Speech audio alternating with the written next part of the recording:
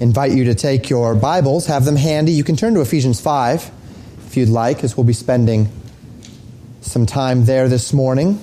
We are in our topical series, and so tend to jump around a little bit more,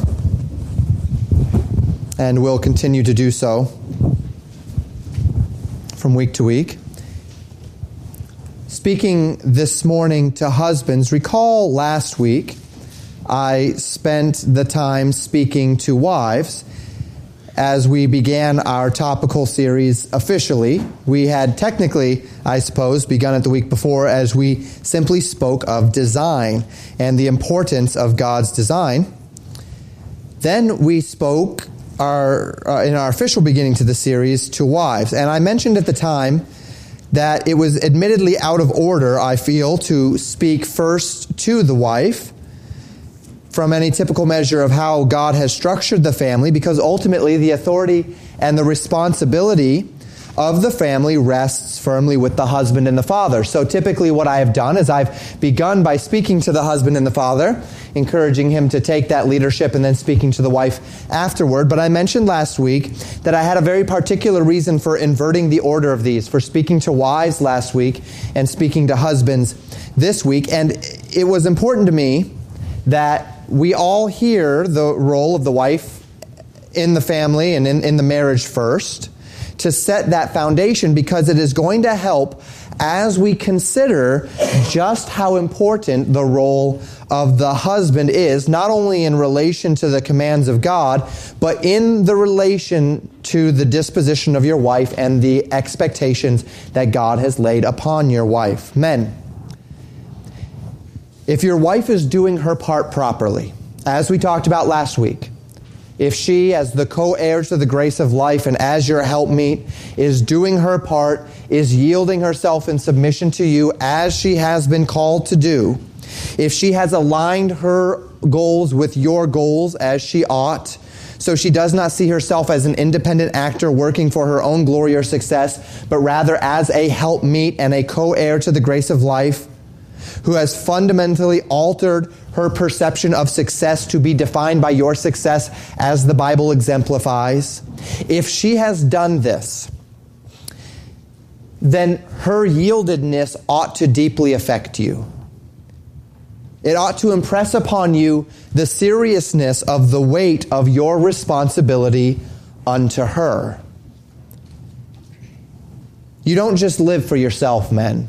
Husbands in particular, I'm speaking this morning. Tonight we'll talk about biblical masculinity, and I hope that you'll be here for that, and that the men will be ready to broaden our perspective beyond just husbands to men in general.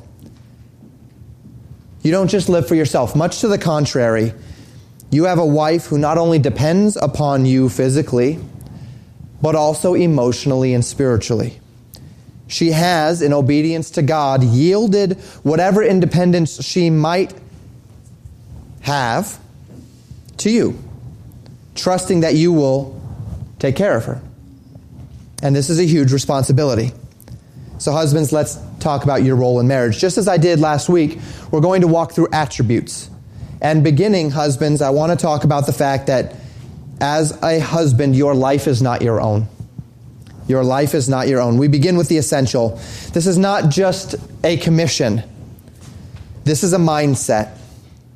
And I cannot stress unto you enough just how important this is. If you have this one, husband, if you've got this one down, if this is your mindset, if you walk into every day with this mindset, you have laid the foundation for everything else that we're going to talk about. You've laid the foundation for every other principle of being a husband and a father and a Christian man.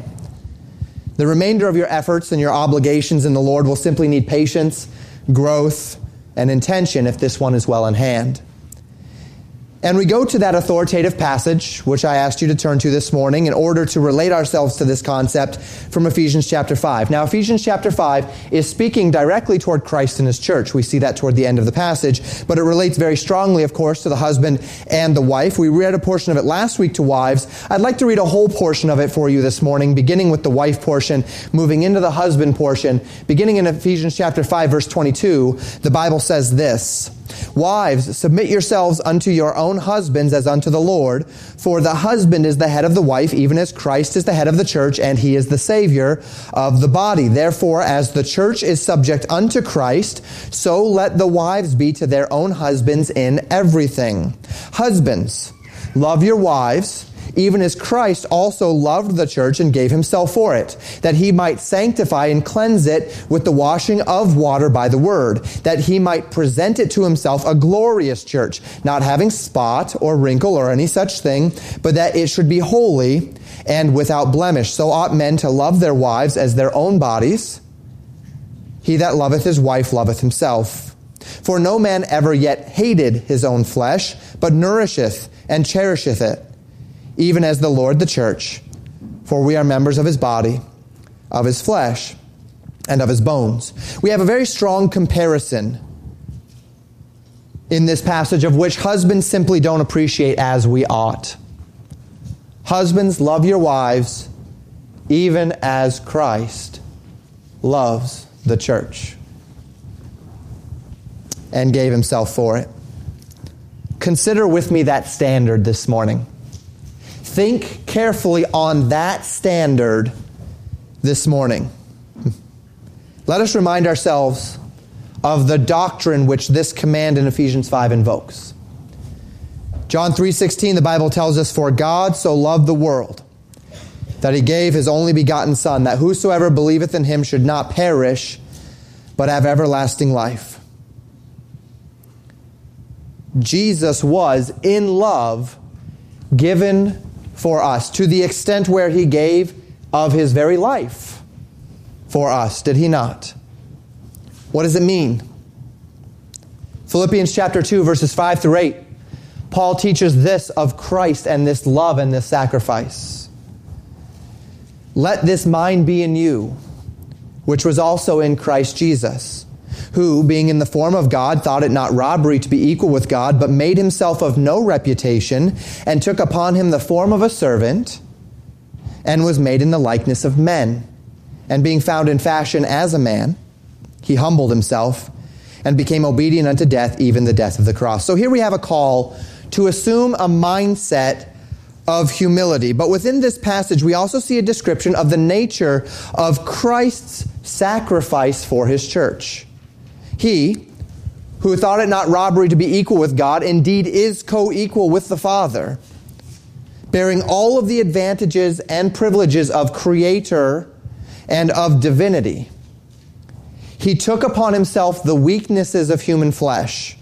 He became not a powerful and influential human, but he took upon himself not just human flesh, but the form of a servant, as he was made in the likeness of men. He humbled himself. He counted his life of less worth than the lives of those whom he would seek to save. He yielded all of those privileges, and he did it for his church. He did it for all we who have accepted Christ as Savior. He went to the very fullest lengths of human physical capacity in order that he might save those to the uttermost who would put their faith in him. He suffered being tempted. He had nowhere to lay his head. He was despised and rejected of men. And finally, he was scourged. He was condemned falsely. He was put on a cross, and it was there that the Bible says that he bore our sin.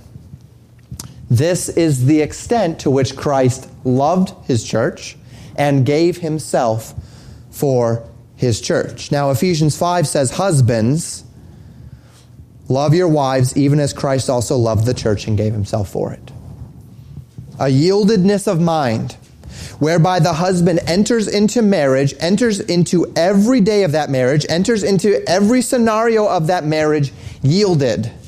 Not yielded to his wife's opinions or authority or demands. That's not what we're talking about. Yielded to his wife's life, to her needs, to her best, as Christ did to his church. A godly husband, an obedient husband to the Lord, is a husband who has placed himself on the back burner in deference to the responsibilities he has toward his wife. A godly husband is a husband whose life and priorities place his wife above himself. And once again, let me clarify what this means and what this doesn't. Jesus' love for the world did not compel him to give in to the world, did it? Jesus' love for the world did not compel him to do explicitly everything that the world wanted of him. When the world around him hated him for his actions, he didn't change his actions because he knew that what he was doing was best for them whether they liked it or not. He didn't change his actions because whether they knew it or not, he was doing what was best for them. As a husband, your wife will not always like or understand your decisions. And giving into her displeasure or her frustration over decisions which you believe are truly best, as you are led of the Lord, is not loving her. It's simply yielding your God-ordained authority to her. That's what we call yielding headship. And it's gotten godly men into trouble on any number of occasions, as we can see in the Scriptures. We'll talk about that more later. I'm not talking about giving into a wife's ungodly demands, unreasonable demands. I'm not talking about working 100 hours a week to accommodate her lavish, self-indulgent lifestyle. These are not what it means to love your wife and to give yourself for her. We often speak of loving our children in the form of discipline, do we not? That if you love your child, you are going to discipline your child. That if you love your child, you're going to ask things of your child. They're going to have to suffer a little bit because loving them is doing what is best for them. And that doesn't always mean opening up every door and giving them no hard path. We'll talk about that more when we talk about parents.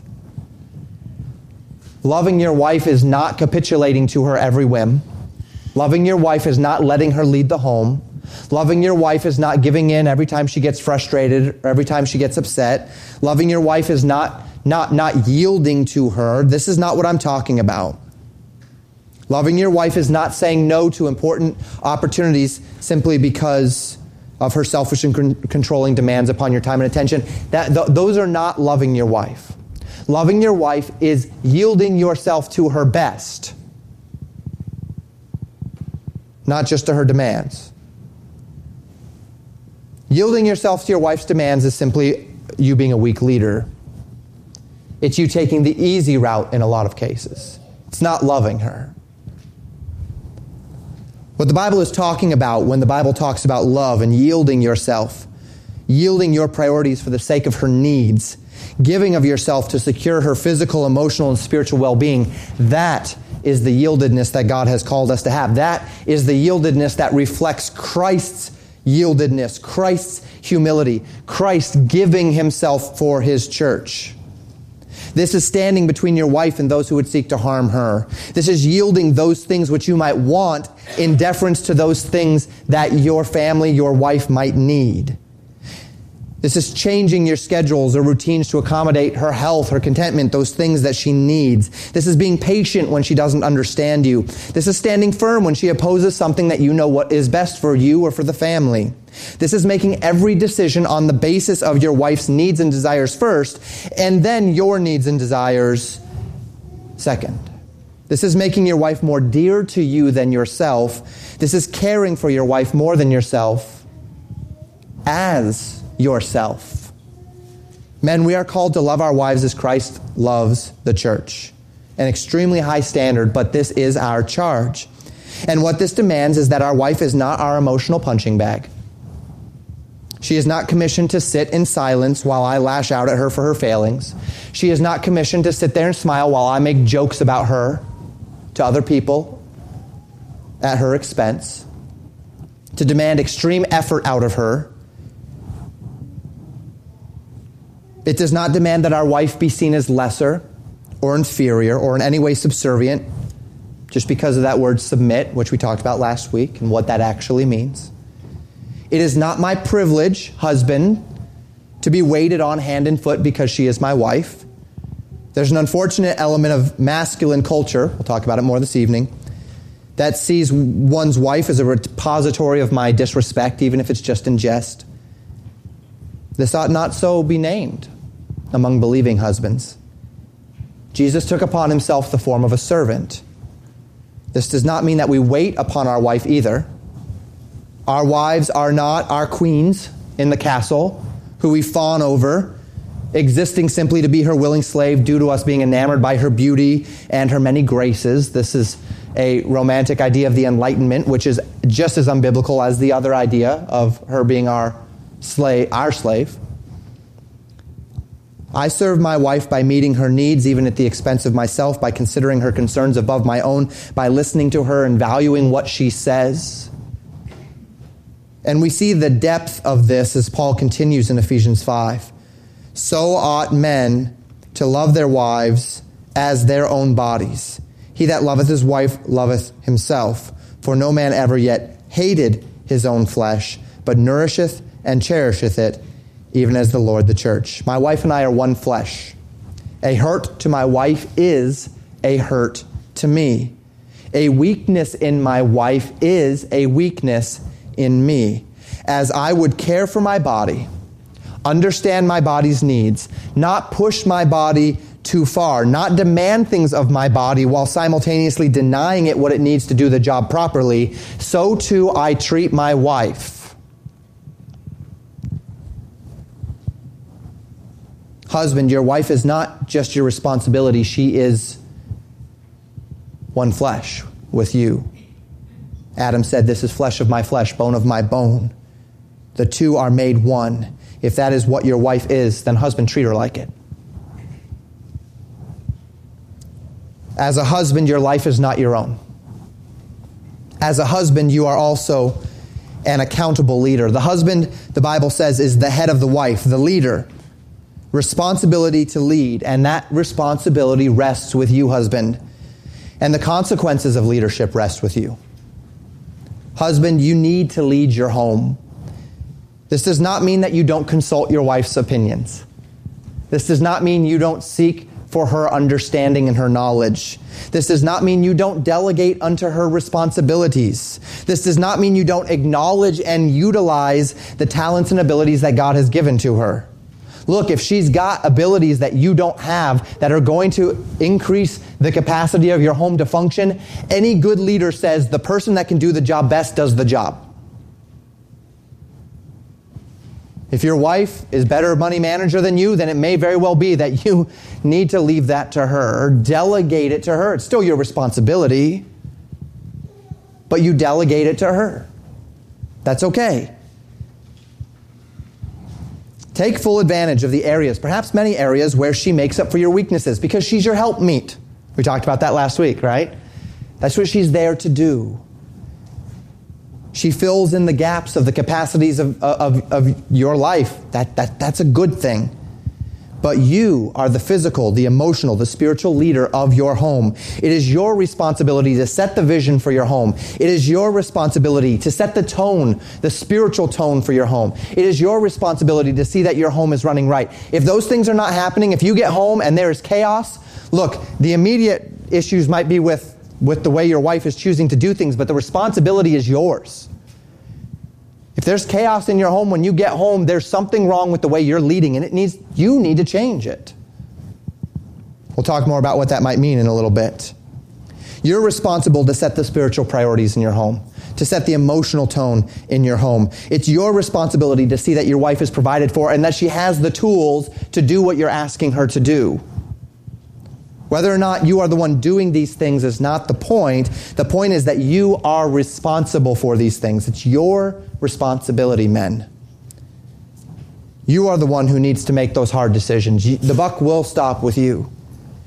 You need to step up and be willing to take that upon yourself. And this is where the balance comes in with regard to observing and caring for the needs of your wife. Many husbands hide behind the idea of loving and caring for their wives to justify their bad decisions. A man knows he should be in church, but his wife doesn't feel like going to church. And so he says, well, I'm just sticking with my wife. I'm just meeting her needs. I'm not saying on a single basis. You know, obviously my wife is sick. She needs my help. I'm not saying that, right? I'm not saying that. What I am saying is men using your wife to hide behind your poor decision making.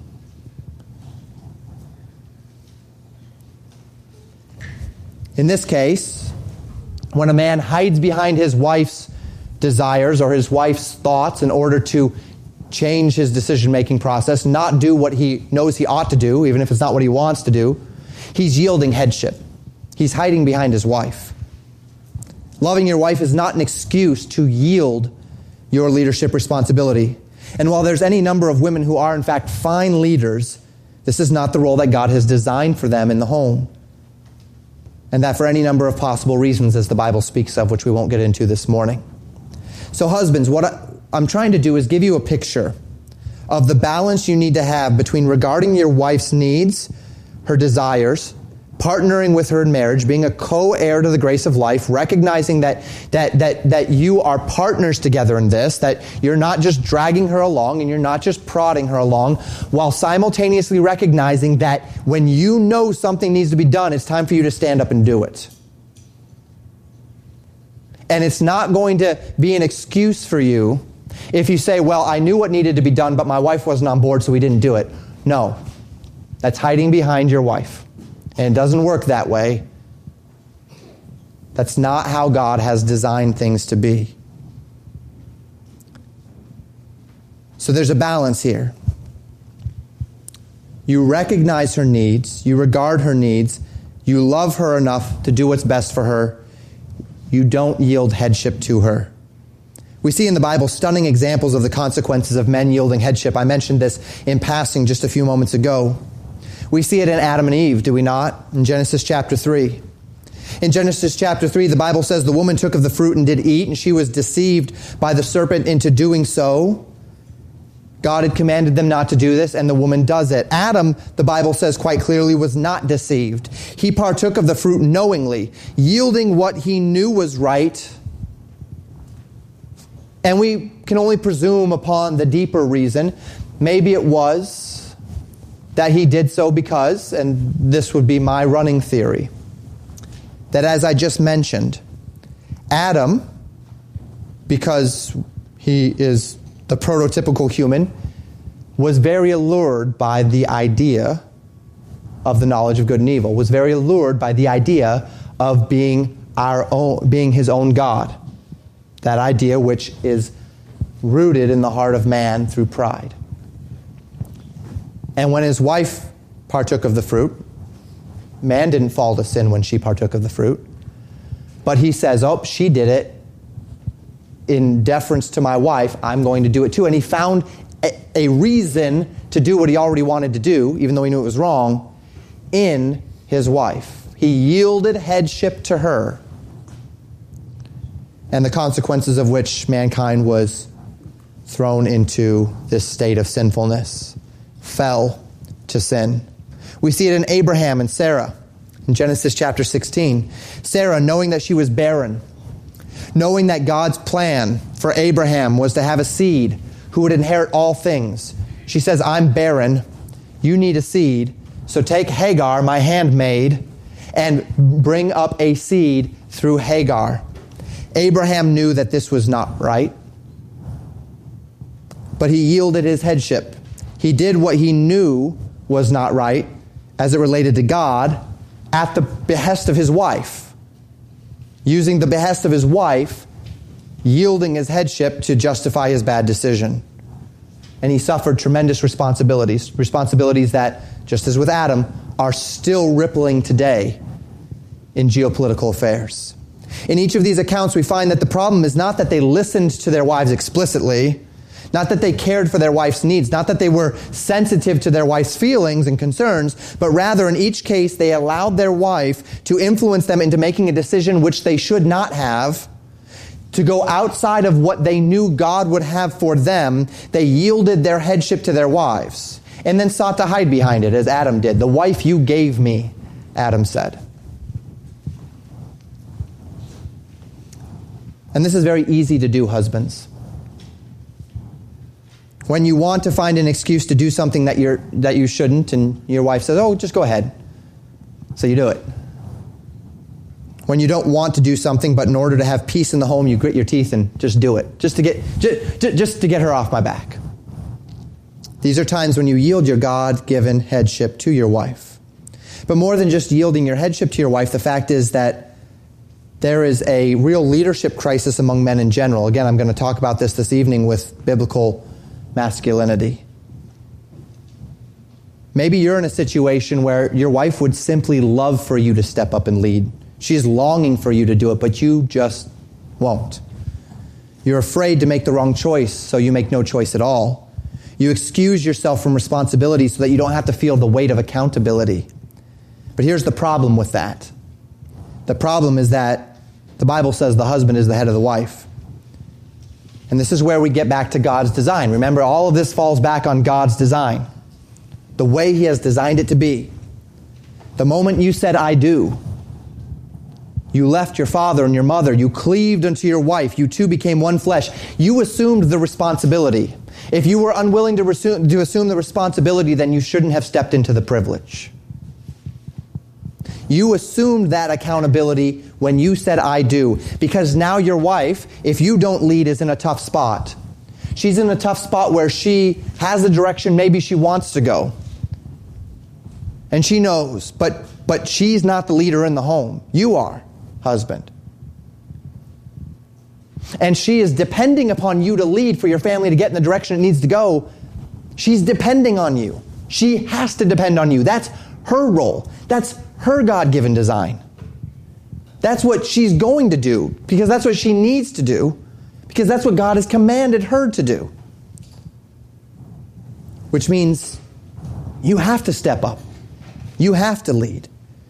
And here's the thing, you will be held accountable, husband. Whether or not you recognize or fulfill that responsibility, it is yours. And you will be held accountable. Last week we talked to wives about the fact that wives, it is not your responsibility to lead, it's your responsibility to submit.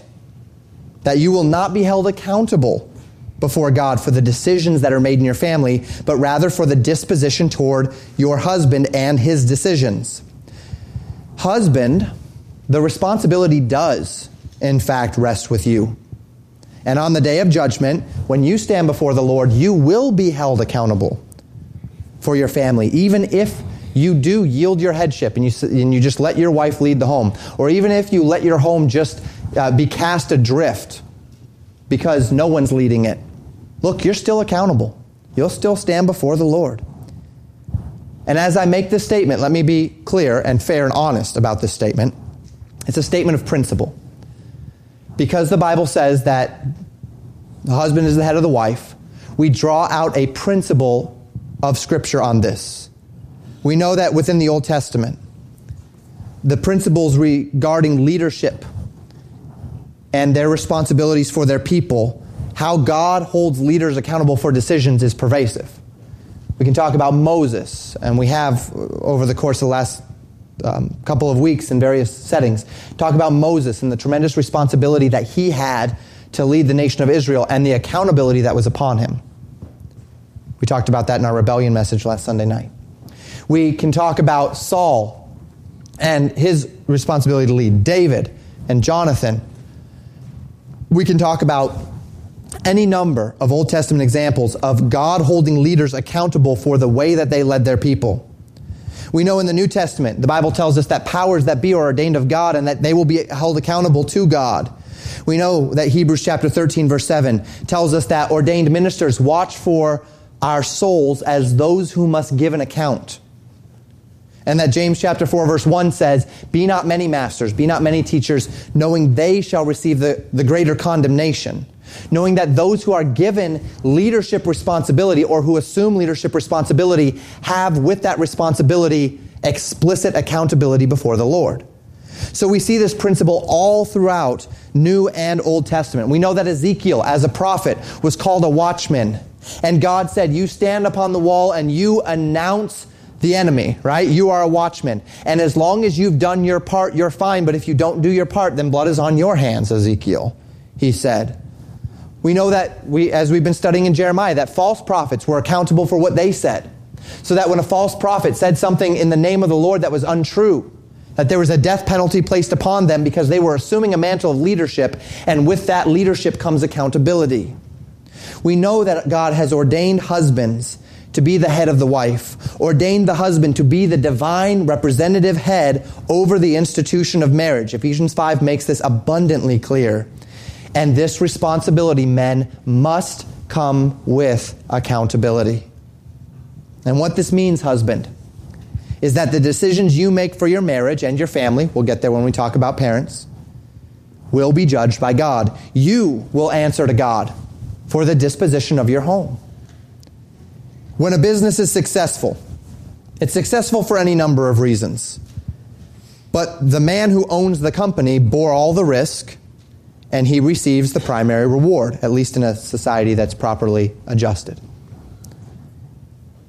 When a business fails, it fails for any number of reasons. But it is the person who owns the company who bore the maximum risk of that failure, and so bears the maximum responsibility for its failure. He bears the consequence. This is the privilege and the burden of leadership. And husbands, whether you knew it or not, whether you like it or not, when you enter into the marriage covenant, you have entered into a leadership position. God has given you the responsibility. God will hold you accountable. So one day we will stand before God, and we, husbands, will answer for our homes. And we need to hold fast to this understanding. We need to understand this, and we need to be motivated by it. Ephesians 5 connects the husband's headship over his wife to be a picture of Christ and his church. We know that in the eyes of the unbelieving world, the church is seen as both a mystery and the church is seen as backwards. In a society which states boldly the future is female, which seeks to tear down all of God's institutions, which seeks to tear down the distinctions of God's design, your leadership over your home is not just something for which you will be held accountable to God, but take note of this as well, men.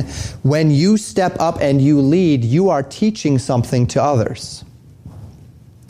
It is your opportunity, men, to stand for the truth of God's word in a world that desperately needs it. Desperately needs it. If we who believe and love God's word, aren't exemplifying God's design in the way our homes operate, who will? We'll talk about this when we get to parents next week. One of the things we are finding in society today, and it's vastly apparent to people who work with troubled youth, me in the jail and such, there is a tremendous problem in our society because of absentee fathers. A lack of fatherhood in society is crippling culture, crippling society. But it also cripples the church. There have been any number of people I have counseled on a Christian level, Christians who love the Lord, who want to do what's right, and they have been deeply hindered in their relationship with God because the Bible speaks of God as our Father, and they have no earthly way to relate to a father's goodness. They have no earthly way to relate to a father's care. They have no earthly way to relate to a father's teaching responsibility because they didn't have one. And so Christians are struggling in this culture and in this age to understand God because they hear the word Father, they immediately relate that to their father and they say, that's God? And they have to come to the point where they can separate God as the Father from their Father in order to understand God properly. Well, look, marriage is a picture of Christ and His church. The church is not in good shape today, is it? As a whole. The church is not in good shape today. The church is weak. The church is confused. The church has decided they know better than Christ. Does that sound like a lot of marriages?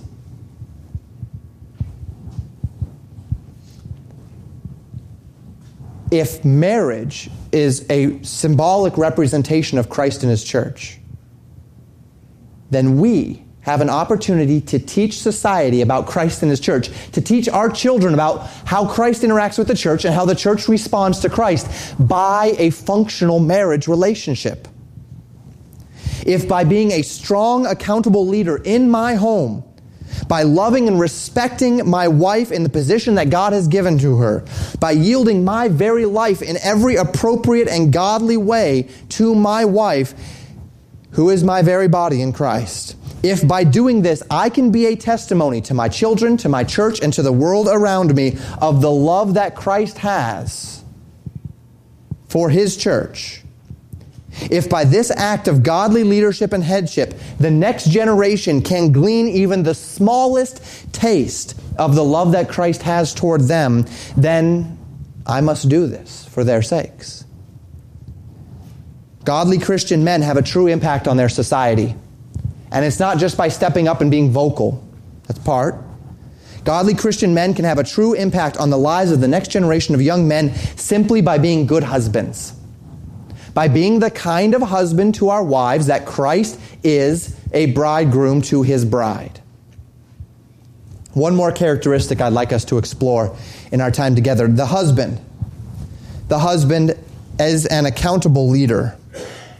Before that, the husband is a life yielded. The last characteristic, the husband is a nurturer and protector, a nourisher, and a cherisher. These principles do indeed go in a couple of different directions.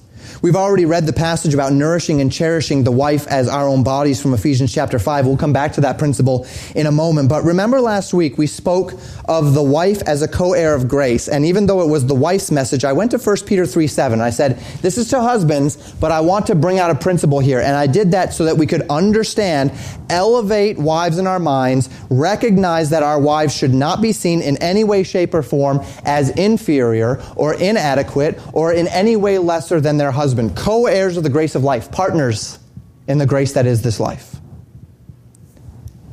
Going back to 1 Peter chapter 3, verse 7, the Bible says this, likewise ye husbands, dwell with them, that would be wives, according to knowledge, giving honor unto the wife as unto the weaker vessel, as being heirs together of the grace of life, that your prayers be not hindered.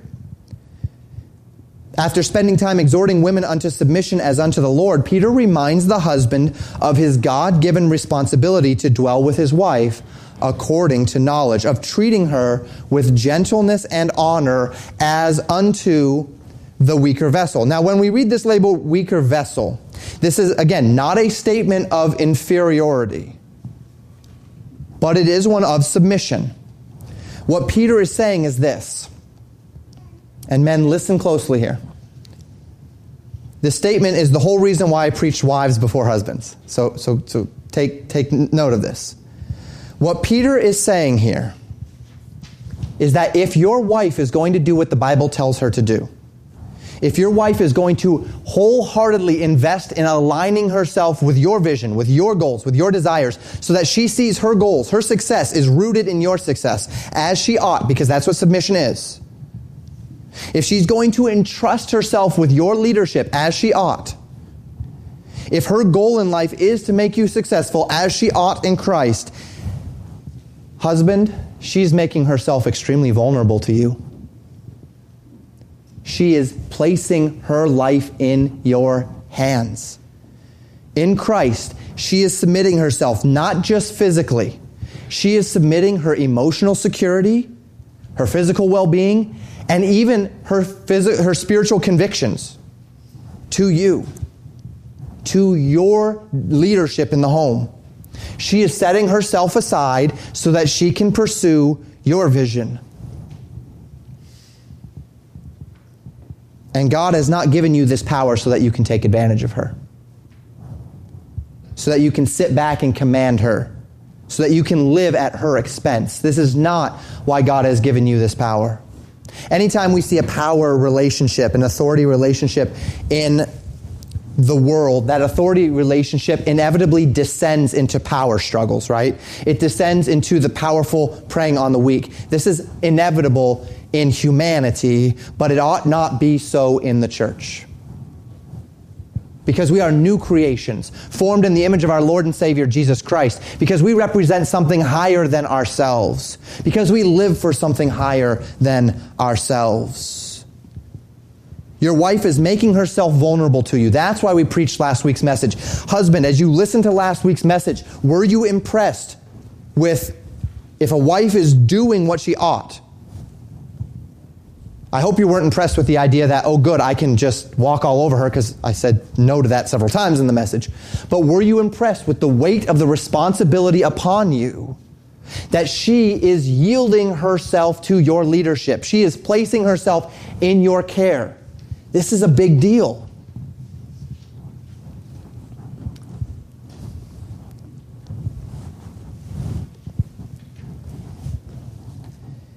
When people give things up to be under your leadership, I'm thinking of an example here. Never mind. I didn't ask permission, so I'm not going to go there. It's very humbling. It's very humbling to have people trust you enough to place themselves under your leader. As a pastor, it's very humbling when a person says, we're going to come and be a part of your church. There's a weight of responsibility there. There's, I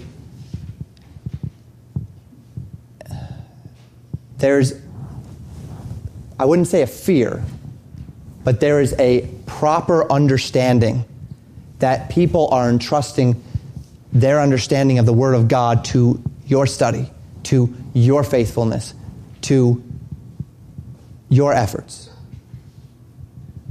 And it ought to be humbling. It ought to add a weight of responsibility and accountability upon us, men, that our wives have chosen to assume that position of submission to us. And it ought to compel us to treat them with tremendous care, because they have made themselves vulnerable to you. On the authority of God's word, you had better treat her right. Why? That your prayers be not hindered. There is a spiritual promise. God says in Matthew chapter 7 that with what judgment we judge, we will be judged, showcasing a cause and effect relationship between my dealings with others and God's dealings with me. God says in Ephesians chapter 6 that children should obey their parents in the Lord, for this is right, and that this obedience comes with a promise. So there's a cause and effect relationship between a child's obedience and choice to honor their parents and their own lives. And here we see another cause and effect relationship, that when if a husband would take advantage of his authority over his wife, take advantage of her submission and vulnerability to live at her expense, there is a direct spiritual effect on your relationship with God.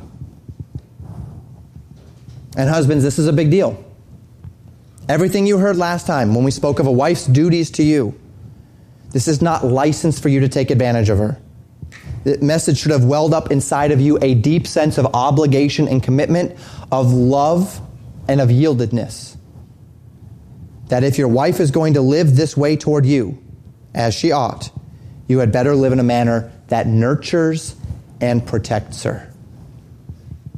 Finally, let's go back and talk about nourishing and cherishing our wives from Ephesians 5. In Ephesians 5, the husband is connected to Christ, who the Bible says gave himself for the church, that he might sanctify and cleanse it with the washing of the water by the word, that he might present it to himself a glorious church, not having spot or wrinkle or any such thing, but that it should be holy and without blemish.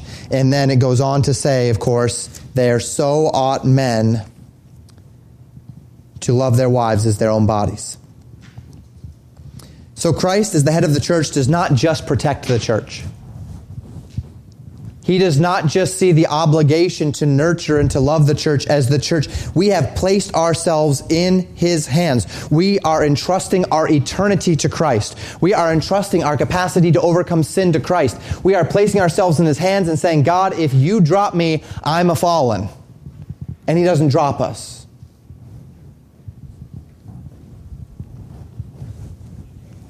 This is how He leads us. So ought husbands to lead their wives. But it's not just that He protects us. He also nurtures us. When we stray, He helps us. When we have failings, He lovingly grows us, right?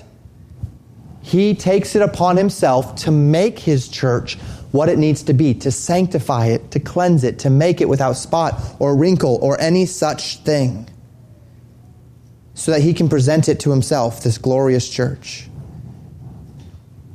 Husband, your wife is not just your physical and emotional responsibility. Your wife is your spiritual responsibility. Now, by this, I'm not saying that your wife does not have a personal relationship with Jesus Christ. I'm not saying that her spirit is connected to your spirit as it relates to salvation, that she is not autonomous in that way, that she does not have her own relationship with God through the Holy Spirit indwelling her. She does. But what I am saying is that if a wife is doing her part right, she is submitting and aligning herself with her husband, then her spiritual life, her spiritual growth, her spiritual intensity will, to some great degree, be affected by her husband's spiritual life. Look, husband and wife, if you two are on two completely different spiritual paths, if you are just each doing your own thing, there's something wrong in your marriage. That's not normal. That's not biblical. Can I put it that way? It might be normal nowadays, but it's not biblical. Can two walk together except they be agreed? Co-heirs to the grace of life. The idea that you two are on your own spiritual journeys and sure, yes, absolutely. You each have the Spirit of God inside of you. You are each being led and drawn. But here's the thing, wife, you are to live in submission to your husband. Husband, you are to live in deference to your wife. You can't do that and be spiritually walking two roads. You can't do that. It doesn't work that way. And if she will be following your lead in the home, if you want your wife and family to grow in the Lord in this way, it will be your responsibility, men, to see that it happens. You have true power and responsibility, husband, to shape the spiritual life of your wife. And if your wife doesn't like something that you're doing, she only has a couple of options at her disposal. We talked about this briefly last week. We talked about the idea of appealing to authority.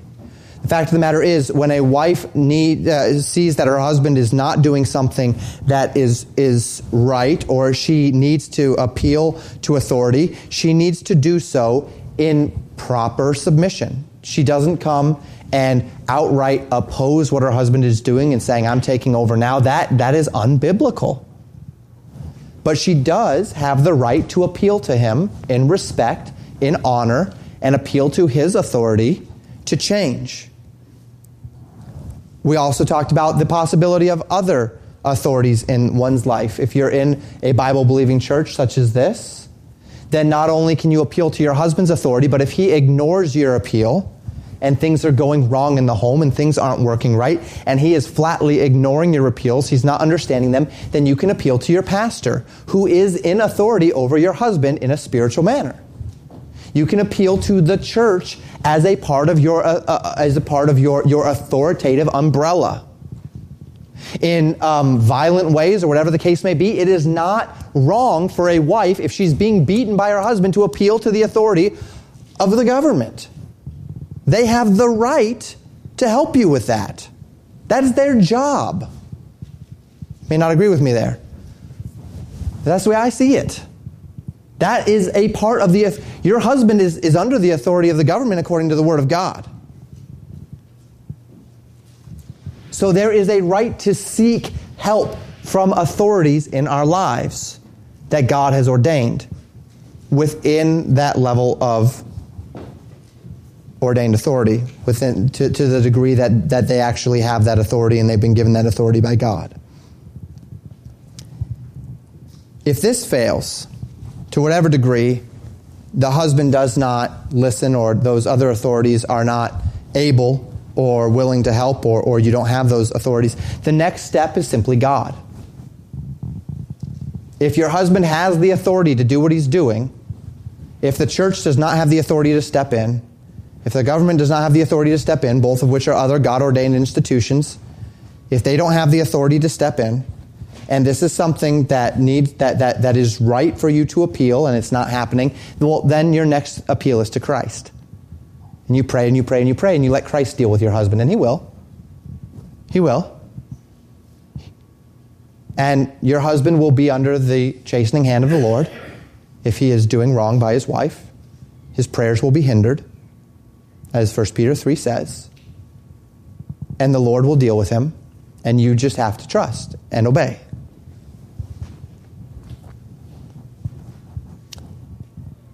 And then she waits for God to do what needs to be done. See, husbands, you have a different authority structure, though, don't you? See, because you are the authority in the home. If something is wrong in your home, if something is wrong with how your wife is acting, with her mindset, with her priorities, if something is out of focus and out of balance, you have the authority to change it, to guide your wife, to help her to grow, to carefully and lovingly teach her what to expect and what you want of her. This means communication. You can't just expect her to know what's in your head. You've got to tell her. This means patience. You need to help her become what you recognize she needs to be in the home. This means understanding, because you're dwelling with her according to knowledge. You're helping the home fit your wife and your wife to fit the home. Rather than just complaining about what your wife does, husband, rather than arguing with her, rather than using some passive-aggressive attempt to manipulate her into knowing what you want by making jokes around her friends or by leaving her passive-aggressive subtle hints about what you want or what you expect, communicate with her, step up, take responsibility for your home, lead your home, tell her this is not what we need to be doing. This is what we need to be doing. Do it gently, do it kindly, do it in love, do it patiently. Nurture her, care for her, but lead her. She can't do that for you. She can appeal to you respectfully. She can appeal to other authorities respectfully. And then she appeals to Christ. And then she has to trust that Christ will change you. But husband, you can lead her. Take the leadership in your home. Well, I can't make her do anything. I have no power there. Well, then there's something wrong in your home, husband. There's something wrong in your home. And the solution is not to beat her into submission. But maybe, just maybe, it's, hey, honey, let's do a Bible study. Sit her down. Let's talk about the positions that we have in the home.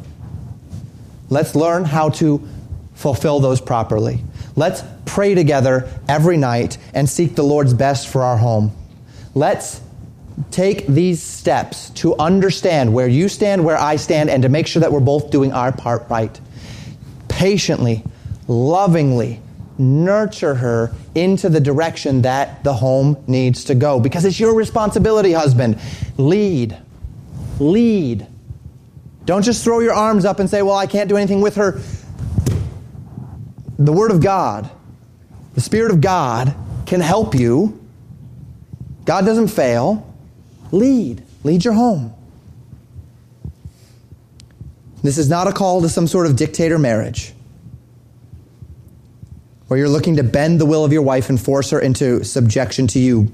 But it is a situation where just as Christ lovingly, patiently sanctifies His church and leads her through nourishing and cherishing her into perfection, so too, husband, you have the opportunity and the responsibility to nourish and cherish your wife into the kind of mother, woman, wife that she needs to be for your home to be what you know it ought to be in the Lord.